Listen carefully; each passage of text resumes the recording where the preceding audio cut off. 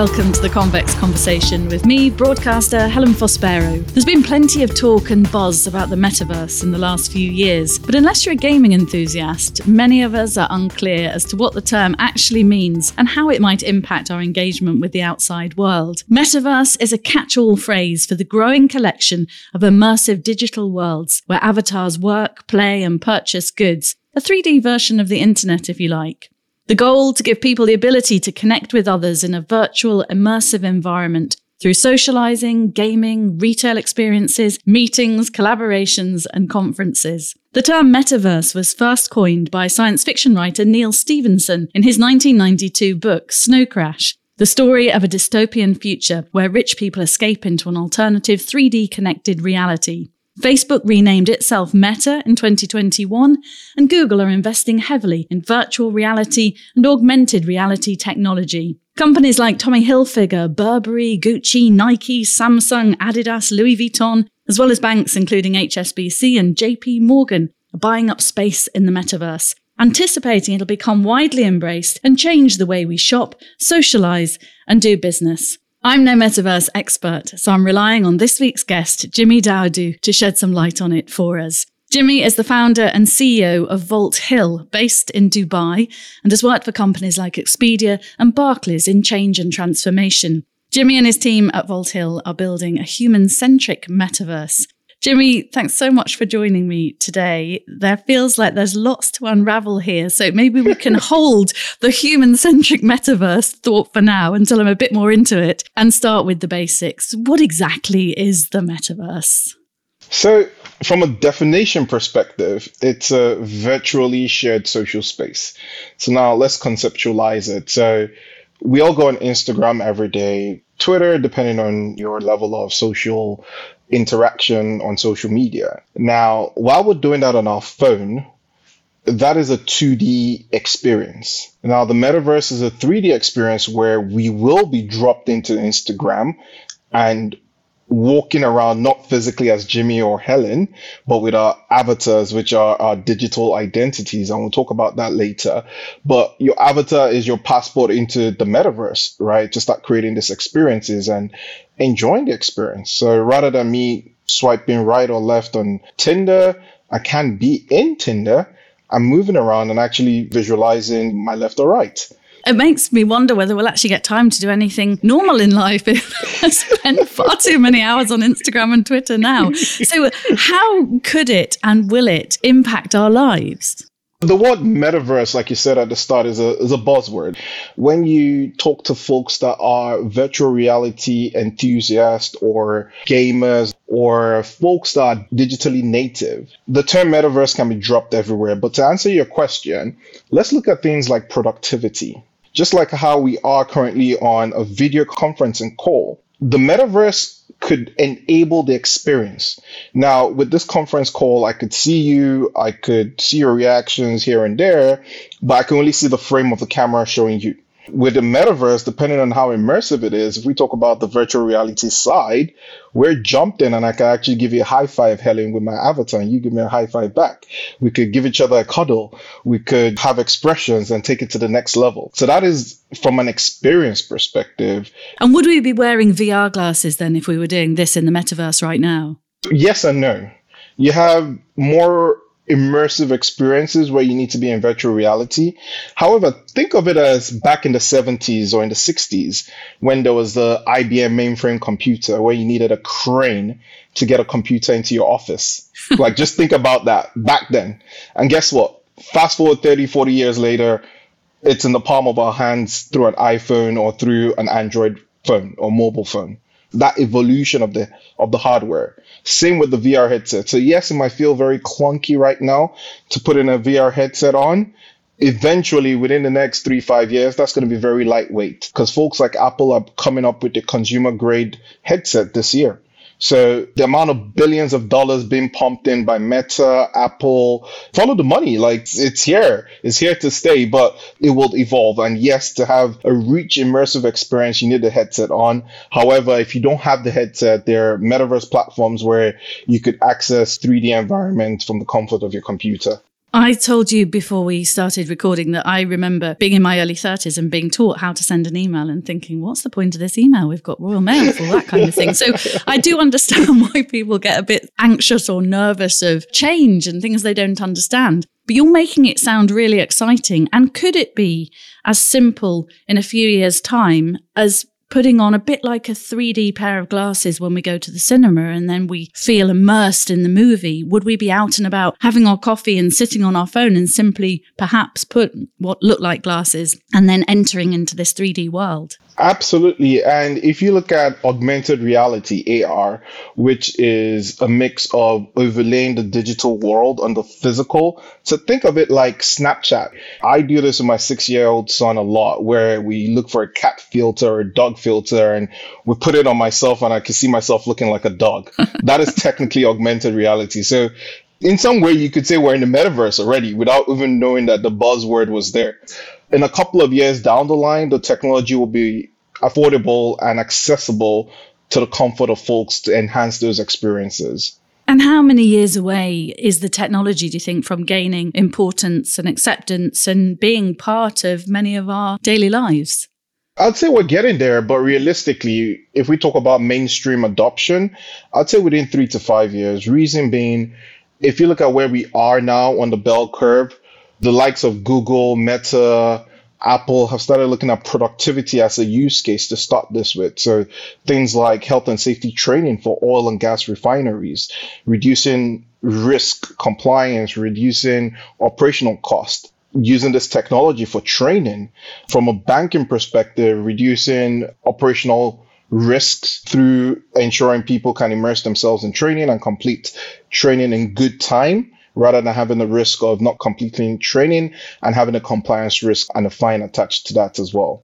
It's interesting. We were doing a podcast with a scientist who is working in the Alzheimer's research field, and they're using virtual reality because they're trying to find a way of identifying Alzheimer's 20 years before the symptoms show. And one of the early signs of dementia is when you lose your sense of direction. And to test people, they put them in a virtual reality world and test out their sense of navigation. So it is interesting.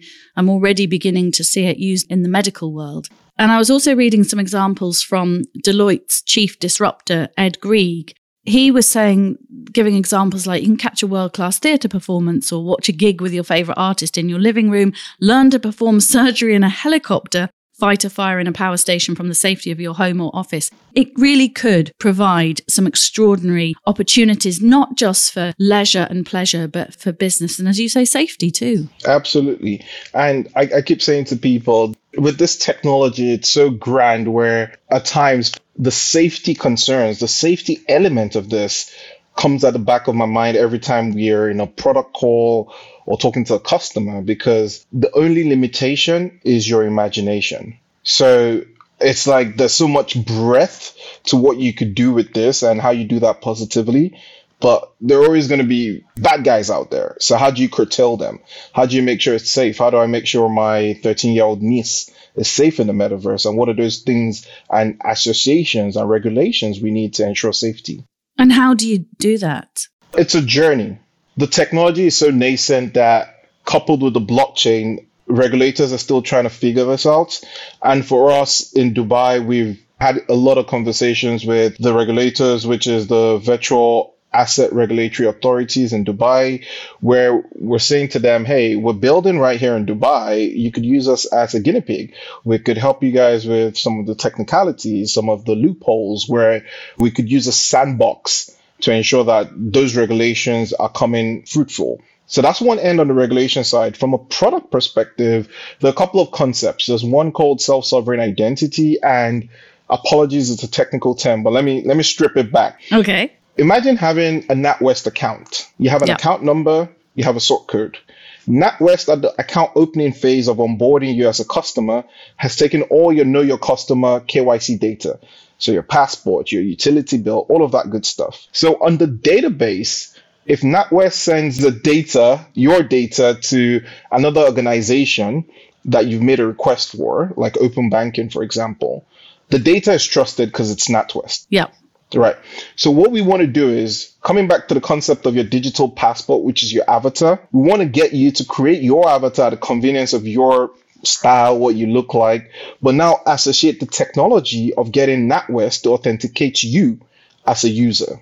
So that's the concept of the self-sovereign identity. So because we trust that NatWest holds the right information and data of yours that is governed and compiled by regulators in England, we could trust that data source and then associate that to your avatar. And then your avatar has like a Twitter blue check to say, hey, this person is actually authentic, no catfishing, this person's of legal age and all of that good stuff. I still haven't got my Instagram blue tick, which probably makes me very unofficial, which is very disappointing. I've got one on Twitter. So tell us about our digital identities and the avatar. I mean, I think we've all got an image of roughly what an avatar is. And certainly when I switch on the TV and look at Netflix, my kids have put Mrs. Grumpy up for me. And I suppose that's a very basic form of non-moving avatar. But how do we create our identities, and do they have to look like us, or can we choose? The whole idea of the metaverse and virtual reality is the fact that you could be whoever you want to be. You could have three types of personas as Helen. Helen that goes to the club, Helen that goes to work, Helen that does the podcast, Helen that's a mother, Helen that's a wife, whatever it is, you could create your avatar and style your avatar and even dress your avatar up, right? And then if you have a work event, rather than, you wearing a formal wear and jumping into that event and then changing that to go to a party and getting all made up and looking glam and all of that good stuff, you could actually spend some time, create those avatars and use them whenever you're going to an event virtually. So that's one concept of it. And it's so easy to do now. My 6 years old and I play Roblox together. And every time we jump into a new game, he's like, Daddy, quickly update your avatar. I'm like, I'm building this stuff, Sammy. He's like, okay, but just update it. I'm like, okay. So he gets it. I call them the iPad kids. It's quite easy. You select a character, male or female. Now, I think something to throw into the mix while I said that is we haven't really solved for non-binary folks. And from a diversity and inclusive perspective, that's quite important. So I think I'm going to have to nudge my team and our third-party provider as to what are their plans for that. But coming back to how you create it, you come on our platform, you select your avatar, you style it, you could change the hair, glasses, lips, what they're wearing. Age, Jimmy. Age, we're getting there. We're getting there with age. Oh. There's going to be a lot of facets to this. I'm going to go back to 37, I think, on my avatar, which obviously is not many years away ago. No, absolutely. So you can have a lot of fun with it. And as you pointed out there with your kids, my kids as well, they're digital natives. So it won't seem tricky for them to embrace this. So when you think about the metaverse, what role do you think it could play, or what benefits will it add to our working lives? And then we'll explore entertainment purposes too. From a work perspective, let's go back to the example of safety. If I'm in the oil and gas sector, I have to send an engineer on site to the middle of nowhere for 2 weeks to do a training. Now, with the benefits of virtual reality and the metaverse, we could simulate that training from the comfort of an office or home, and he jumps into that training in virtual reality. So what we've done there is we've reduced operational cost, we've reduced the risk of debt, all the risk associated to traveling and being on an oil rig in the middle of nowhere. We've eliminated that risk. On the benefit side of things as well, we've looked at it to say, while we start to look at training in a different light, how do we reward people for training? Because everyone feels training is mundane. I have to do it because someone has told me to do it. Even when I'm trying to be better and I go for a course, I'm doing that because I want to be better. So we could look at how we incentivize employees in the workplace by creating NFTs that give them access to X number of benefits. It could be a one-to-one with the CEO, for example. It could be, hey, once you've completed this training, you get access to 30% discount at your gym.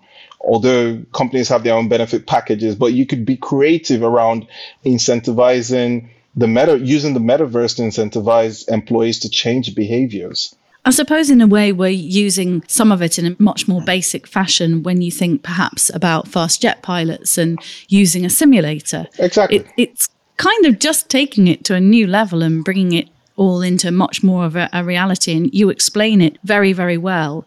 What about socially? Could we, for example, I mentioned a world-class theatre performance.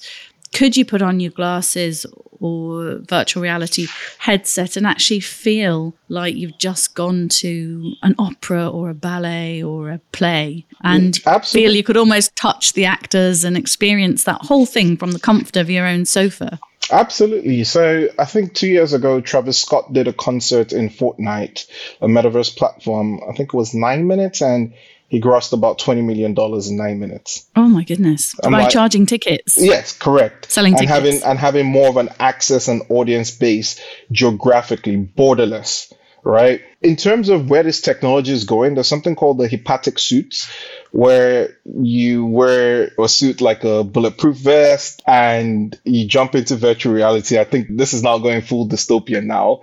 And you're in the metaverse and someone pricks you with a pin. You feel that pain in real life. Really? Correct. How do you feel that pain in real life? Because you're wearing the special suit. Correct. So there's a program that says, hey, if X does Y, Y's result is Z, for example, just going into code terms. But that is where the technology is going, and it already exists. If you go to virtual reality or gaming conferences, you'd see exhibitors that already have that, and you could try it on and have a feel for it. And it is exciting educational wise as well, isn't it? Because I would imagine it could play a great role in schools and bring subjects to life. You know, when we've all sat there snoozing in the back of, I'm talking about myself now, snoozing in the back of my history class and chewing up bits of paper when I was young and putting them through a biro pen and trying to land them in our crazy history teacher's hair. That definitely wasn't me, Jimmy.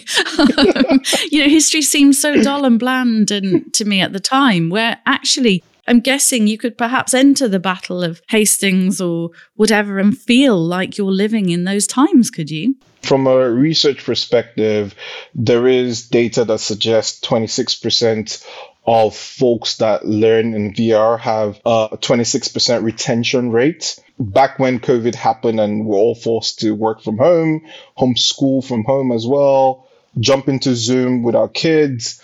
Now, using virtual reality helps retain information better, which has a direct impact on performance. So that is definitely a use case. And one of the things we're also building from an education perspective, because we talked about human centricity, and what that means is we've taken 7 out of 16 basic human instincts, things that make you and I human. So things like vitality, creativity, idealism, community, romance. So in creativity, for example, we're looking at learning and creating a model in virtual reality that we could tell the story of Jesus Christ from birth to death in virtual reality, and kids in Sunday schools or churches can jump into that and aid their knowledge. And then you could replicate that same story with Islam, for example, with Hinduism, you know, and spread it out across the religious chain. Or you could take that and go into a different light of how you do a biography of people and create a new experience for them to enjoy this. Gosh, it really does sound incredible what you could do. I'm a visual learner, I think I've realized over the years, but I can just see particularly youngsters just being much more gripped by having everything brought to life. And with you talking about it the way you do, it doesn't seem as frightening and as futuristic as I thought this was going to be. When we thought about doing a piece on the metaverse, I was like, oh God, I don't really know what the metaverse is, but I can already see endless possibilities. So what got you interested in the first place, Jimmy? I got into the blockchain space in 2017, 2018. And I started off as a retail investor, invested in cryptocurrencies. I heard about this at a evening party when I was working back in corporate at Barclays, and did some research, bought a few. A couple of months then, I stumbled on something called virtual land. Now, because I'm Nigerian British, coming from Nigeria, the concept of investing in land as an asset isn't foreign.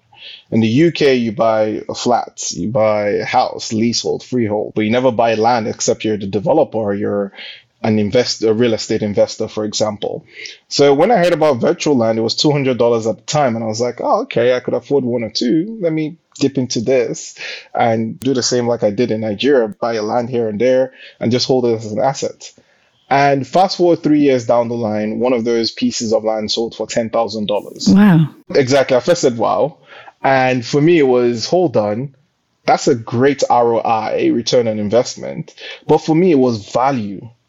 Out of that 10,000, I think I gave my wife $1,000 or $2,000 out of it. Said, "Hey, honey, we made some good money. Here you go. You could go buy a bag, a shoe, whatever it is." And then I paid my tithes as well. But for me, it was value. It was the fact that someone dropped $10,000 somewhere, and it was like, hold on, let's look at this. Let's take a step back. How many people are buying pieces of virtual land? What are they using it for? What can they do with it? What is the opportunity behind it? And how is this evolving? So it got me to start researching from February to about May, and we started Voltil May 2021, so over shy of 2 years now. And it was that value concept that got me thinking, and that was the birth of Voltil, to say, hey guys, we could incorporate various technologies to make this to life. So when I say various technologies, we've incorporated the blockchain, we've incorporated virtual reality, we've incorporated cloud computing to bring these experiences to life. So behind the scene, it's a lot complex and technical, but to the user, it has to be simple. It has to be easy to jump in. And basically that birthed Voltil. So the bit that I don't understand is, if you were to buy a piece of land in Nigeria, I get it. I can see the land. I can touch the land. I can imagine uses. Maybe it's used for farming or for somebody to build a home on. I don't understand the value of a virtual piece of land, because where is it and does it exist? Good question. And how can you buy it and then sell it when is it really there, Jimmy? I use the same analogy to bring this to life. When you buy a piece of art, for example, the original Mona Lisa is in the Louvre, but I bet you there's some people that have the Mona Lisa in their homes, right? What does that tell you? That's not the real thing. That is so they've got a copy. Yes, they've got a copy or a print. Correct, right? And they've done that because of the appreciation of what they have. Yeah. Similarly with stocks. If you buy Barclays shares right now, the only thing you see is you go on the app or whatever app and you see some numbers. Same with your bank account until you go into the bank and physically withdraw cash. Everything is digital now. Everything is digital. It's now the use case. Now, with your money that is digital, it's cashless. You're spending money out of a card. You're tapping everywhere. It's being used for transactions to buy your glasses, buy your headphones, your camera. The use case behind it is what brings it to life. So when we talk about virtual land that you can't see, same thing with your digital money, you can't see it other than a line item on an app or when you go to the bank. So let's remove the bank and just say a line item on an app. Same with the virtual land, you could do things with that. You could buy that, get a building on it, and customize your building to have services. So you could buy a piece of virtual land, buy a piece of virtual building. On the ground floor, you have an office. You have a AI-driven avatar that tells you, welcome, Jimi Daodu, to Helen and studio. We do X, Y, and Z. Here's a price list. Here's the availability of schedules. Here are the previous podcasts. On the first floor, you could have your office where you actually conduct podcast interviews in the metaverse. Are you getting that with me, right? Kind of getting it. I like my idea of a studio in the podcast studio in the metaverse. We could hook you up. Good. Let's do it. But what I'm not feeling is I still can't imagine, if it's virtual, isn't there endless space and land? Correct. So it's the same concept of a website. You could buy Helen.com, Helen.io, Helen.whatever in every geography. The same concept you have with marketplaces like eBay, Alibaba, all of these e-commerce websites and platforms. A lot of people still have e-commerce platforms on their own websites, but they also sell on eBay and Amazon and all of those places. Same thing with the metaverse. It's an added channel of experience. So let's bring this to life with an example. I love Nike shoes. I customize a whole lot of them. And it takes me mentally anywhere between 10 to 20 minutes. I spend that time because I like to feel artistic. I like my colors. And Nike could create a studio or an experience launching one of their new shoes where they get people with a paintbrush to jump into the metaverse, splash red, splash blue, and you mix up things and you get a shoe coming in your face and you're loving it. And it triggers an order. They get the order, they fulfill it, and you get the shoes physically. What that has done to me is I love my experience. Every time I want to buy shoes, I want to go there. I want to enjoy it. What that has done to Nike is outside of their stores, mobile and web, they now have a new experience layer of selling their shoes, which is in the metaverse. So you can see the relationship between myself as a consumer and Nike as a brand. And for the brand to win, they want to make money. For the user to win, they have to get a rich experience. So that's how the metaverse comes to life. And all of this can be done on virtual land and a virtual building. Wow, I want some virtual land. Now, I read an article in the New York Times the other day saying that there has been a boom in metaverse property purchases, with the market now worth $1.4 billion and predicted to reach $5.5 billion by 2026. So it's really, really happening, isn't it? I mean, a man paid $450,000 for a parcel of land next to Snoop Dogg after the rapper set up Snoopverse. Yeah. But what makes that piece of land so valuable? How is it next to Snoop Dogg's piece of land, if you see what I mean? So let's take it, for example, in London, Knightsbridge, you have Harrods. If I buy the land right next to Harrods and put a block of flats there, the rent I charge because of the location is quite significant to if I bought a flat in Margate, for example.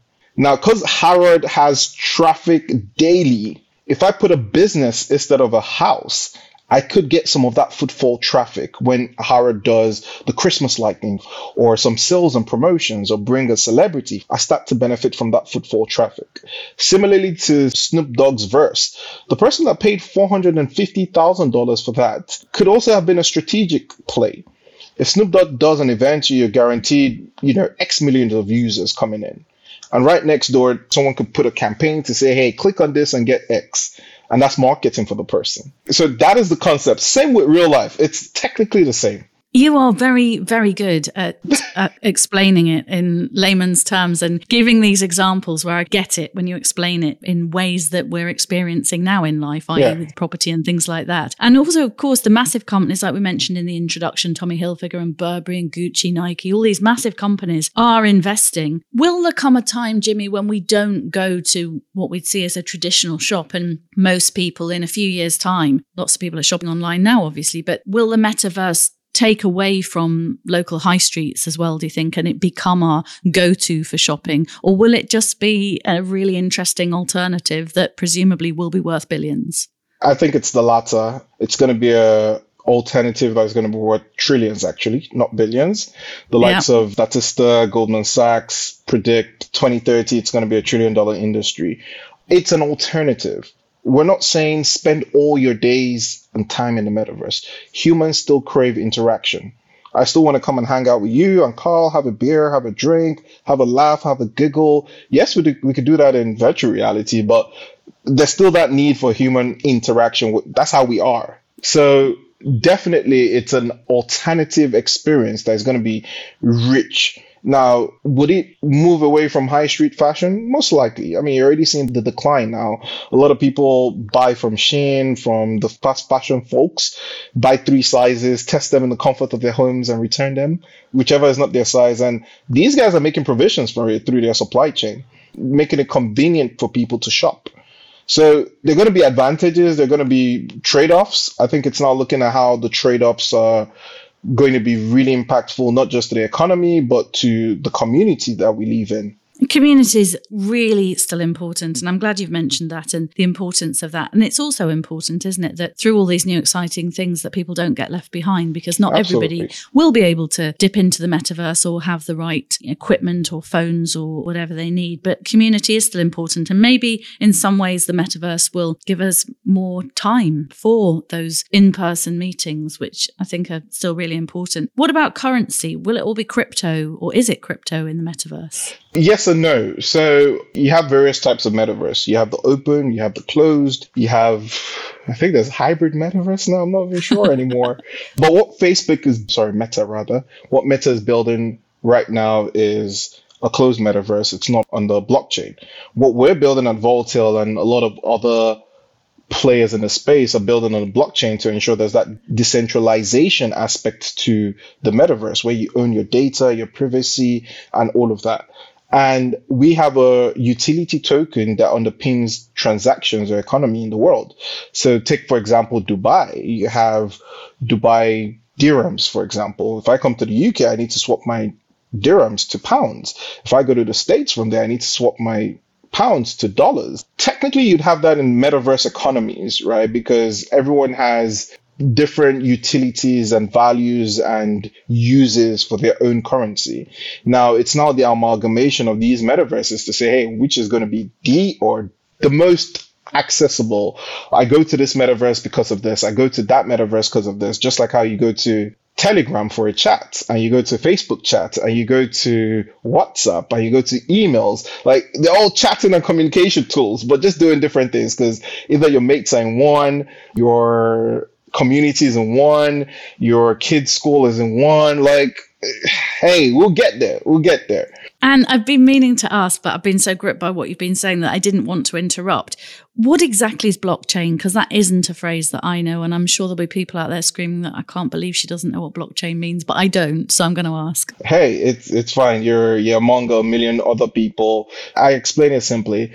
The blockchain is an Excel spreadsheet online. Right. And accessible by anyone. So just like how you create a Google Doc and you make the link public so anyone with that link can access it, it's the same way the blockchain is. It's a distributed ledger. So the analogy with Excel is you have rows, columns, you have information there, and it's accessible by anyone. So there are a couple of public and private blockchains. A lot of blockchains you hear are going to be public, things like Ethereum, Polygon, and the likes. And if you Google Polygon, for example, you see the blockchain. And when you click on it, you just see rows of transactions. So what that now does is increases transparency and security. So Helen, if you sent me £100 today from your NatWest to my Barclays, only you, myself, and Barclays know about that transaction, or anyone that I send a screenshot or you send a screenshot. Right? I see. If you sent me money on the blockchain, yeah, right, anyone anywhere in the world knows. However, they only know through your wallet address, which is a 42-digit character, and my wallet address. Now, they see the time it was sent, how much it was sent, but they don't know that was Helen. Now, if I happen to know your wallet address, I could go find it and say, hey, Helen, you sent all of these transactions to X number of people, blah, blah, blah.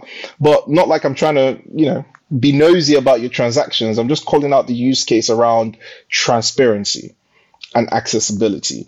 So if you're auditing a public government, for example, or you're looking at climate change and trying to ascertain carbon credits, all of that can be publicly available. It's interesting you mentioned climate change there. Can the metaverse help with the current crisis that we are experiencing? I'll be very controversial here and say yes and no. There's a lot of energy utilized building the metaverse. And at Volatile, what we want to do this year is release the first carbon report of any company building a metaverse. Dare I say this publicly, and one of them goes, do it. No, in the sense that there's a lot of carbon being emitted building this. However, we're offsetting and buying carbon credits to make that neutral. Now, in terms of the learning and education of what climate changes, you can actually do that through the metaverse. And one of the examples we do, and we want to do this with GSK, is build an ocean full of plastic waste where you can immerse yourself and swim in it. So you start to understand the impact of climate change through sustainability. And then on the flip side, then show an analogy of sea animals suffering due to the pollution in the water to give you that sentimental and emotional aspect of climate change. So these are the kind of things we're doing, and that's why I say yes to it in terms of showing what that looks like. It's interesting you mentioned the ocean. Convex are doing a seascape survey at the moment. It's a 5-year research project with Blue Marine Foundation and Exeter University. And if you think the ocean covers 2/3 of our world, if you think about it in 3D, if you like, it's actually 97% of Earth. And they're trying to work out how the ocean can be used more as a carbon sink to take the carbon away. And I'm sure there'll be things that perhaps are being done, but can be done using the metaverse to help bring some of that science to life. How easy is it to start? You've really whetted my appetite. I'm sitting here thinking, right, I need my podcast studio in the metaverse. I'd like to be one of the first podcasters in there if those positions haven't already gone. I'd like to design my avatar. I'd like to design the studio. How do you get started and how do you not get overwhelmed by how much presumably there is as a beginner to take in? The first thing is ensuring there's that mental acceptance to say, hey, I'm going into a foreign territory. I'm not used to this. Once you have that, it's fine. Because if you don't have that, you go in and you start getting nervous and agitated when you start. And when you break down on a journey, you give up. On our website, and apologies, it feels like I'm selling, but I'll tell. You go on our website, volatile.io. You can either jump in as a guest. You don't need to create anything. You can just view, or you create an account, username, password, how to create a wallet if you need a wallet. And then the next steps tell you this is how you create your avatar. There's a video that pops out that walks you through. We also have educational videos on our YouTube page that walks you through. And then we're releasing a PC version of the product later next month. And with that, you don't need the VR headset. You could actually just download the app on your laptop and then start playing around with it. Again, we're providing videos and all of that good stuff to ensure folks understand. And we're also reachable real time on Telegram, Twitter, on our social spaces. So for us at Volatile, we've thought about this onboarding experience for users or brands, and how do we make that easy? And for us, one of our unique selling points is activating brands in the metaverse within 48 hours. So we can get your studio up and running, within 48 hours. Fantastic. It sounds really, really good. And also get a small person, i.e. my 13-year-old, to sit with you while you're actually doing it. Get a digital native sitting alongside you. Hey, absolutely. Absolutely. At Volatile, your metaverse, your human-centric metaverse, what will that offer people? A number of things. We've tried not to silo our product offering. So if you take, for example, in the Vitality District, we're looking to work with health and fitness professionals, physiotherapists, mindfulness.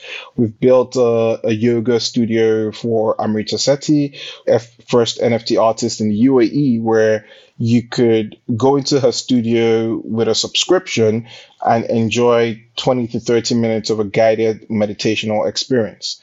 And then you could also invite, I think, up to 12 people of your friends to join in that yoga meditation and experience as well. So again, looking at well-being. There's also District Play, where gamers are coming to life. We're looking at working with an esport team to start getting folks free to play games, your Candy Crush type games in the metaverse, and bringing all of that content into one central place. So those are the kind of offerings we're bringing. And before the end of this year, it's going to be packed, really packed. Health and wellness is a subject that I'm really interested in, and certainly over the last few years I've really immersed myself in it. And it's exciting for me to think that there'll be a wealth of experiences of that in the metaverse too. I listened to a 10-minute breathing, which I don't very often do, but a 10-minute breathing piece on Spotify because I felt a bit stressed when I went to bed. But actually now I'm thinking that could be taking place in a mountain setting with a stream running by. In Nepal. Oh yeah, you've got to set my imagination alight.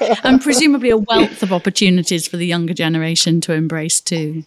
Digital natives that are 13, 14, 15 years old. In another 3 years, they're going to be of legal age to own a wallet, start opening businesses. Because they're already getting into it now, they're starting to understand how creative and the opportunity abounds within the space, and will be able to transform those experiences and opportunities in the next 3 to 5 years once this becomes mainstream. Jimmy, how will AI affect our relationship with the metaverse? So I think it's going to enhance how we do things in the metaverse. So for example, we're incorporating AI non-playable characters in our virtual world. Think of it like this. When you go to an art exhibition, oftentimes by the art, if the artist isn't in the gallery, there's a little note right next to the art that describes the artist and the art and tells you a little bit of a story, right? What we want to do is use an avatar that could talk through that story so it feels relatable to, and do that through using AI. So we program it and it starts to learn about interest, not just in that gallery in the metaverse, but also as you go around as well. So you pop into Vault Hill, Hilda, our mascot, pops up to say, hey, hi, Helen, welcome to Vault Hill. You could do X, Y, Z, blah, blah, blah. You could tell the avatar to shut up. You could do that, right? But the essence is we're starting to use this technology to guide people within the world and also capture information that can be detrimental to people's use in terms of how we look at safety. If bad language was said, the AI walking around could pick that up as well, and we could start to go through logs and start to put in controls to keep people safe. So these are the mechanisms we're using AI productively and positively for in our metaverse. This afternoon, Jimmy, I'm doing a webinar on mental health services and mental health issues, and the fact that before the pandemic, mental health services here in Britain were stretched, and they're even more stretched now. I'm just wondering whether the metaverse can play a role and help in that area too. A lot of the time, it can, but we need to look at the psychological barriers as well. Let me give an example. So when I was in the UK, I could feel a tummy ache or have a tummy ache for a period of time. What do? I call an ambulance, I call an A&E, or I call my GP. I think we need to look at it from various parts of the triage cycle. There are going to be some parts in metaverse work perfectly, i.e. second time consultation. Do I need to go to the GP practice to have a checkup after I've been diagnosed and I'm on the right meds?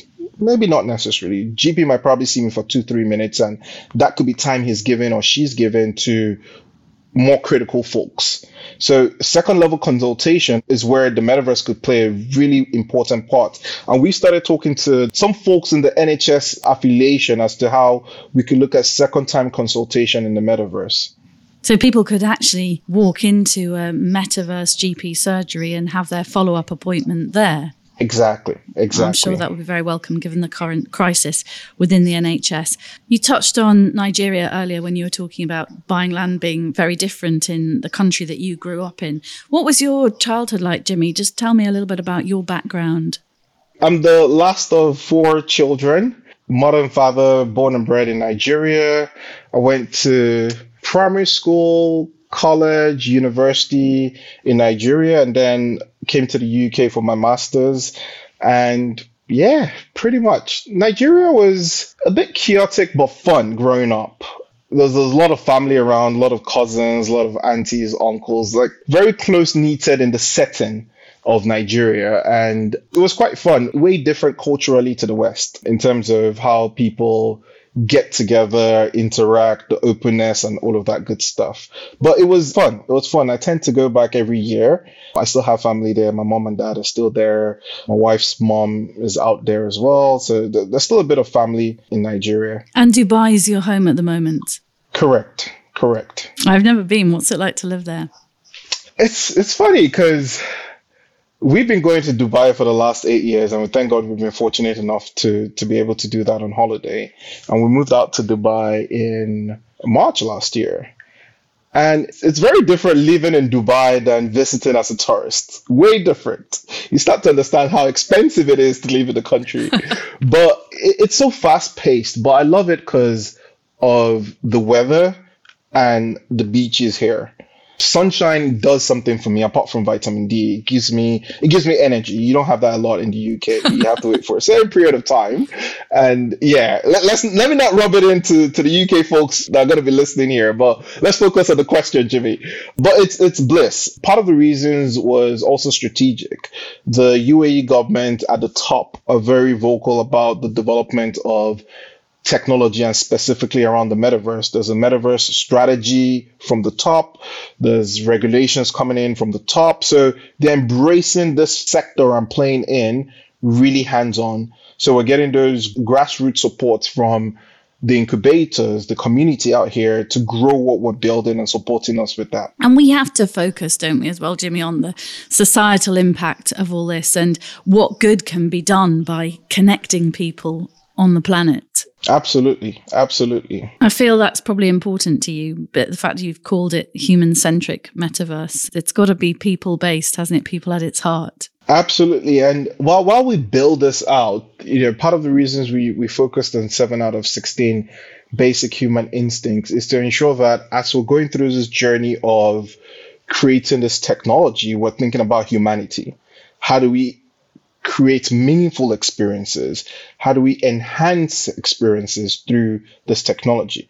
Rather than going into that dystopian nature where Jack has a headset on for 10 days and he's not come out like some of the films we've seen out there. We're trying not to do that. Hence why the human centricity is part of it. And just understanding, as we're building this, how challenging will this be for myself? We just found a problem on your podcast around creating avatars for non-binary folks. That's a challenge to solve in itself. Now, if it wasn't human-centric, I'd have been like, oh yeah, we just don't have that. But now I'm like, hey, we need to go solve for that. How do we make it inclusive? And that's the human element to how we're building. That's fantastic you're thinking like that. And I think that needs to go up to number 1 on your list when we sign off. In fact, I'm going to sign off now, so you can go and pop that at the top of your list. Obviously, that's so important that everybody is included in this. You've given fantastic insight into the metaverse. You've really genuinely excited me. I'm now thinking, right, what can I do? Where can I go? I need to go and try and find a bit of cheap land somewhere that's going to grow in value and be somewhere cool. Come buy at ours. Come buy at ours. Yes, exactly. It's raised lots of questions as well. I can feel a part 2 coming on when we're a bit further down the line, Jimmy. And I'm really happy to jump on as well. I'm grateful that you found time to do this. Thank you very much indeed. Yeah, thank you. Thanks for having me. I really appreciate it. I say to people, the education is the valuable thing here, not necessarily the opportunities and the investments and the sales. It's just adding to your knowledge bank that is really important. And I hope I've been able to do that with your listeners today. And thank you very much, Helen, for all of the questions. You're very welcome. My knowledge bank is bursting. I think I'm going to have to put the kettle on now. You've been listening to the founder and CEO of Vault Hill, Jimi Daodu, talking about the metaverse and what it means for us all. It has been quite a journey. I hope you've enjoyed it as much as I have. Don't forget to download and subscribe to our series at convex.podbean.com or search The Convex Conversation on Spotify and all the usual platforms where you listen to your podcasts. I'll be back in the real world next week with another great guest. Join me then.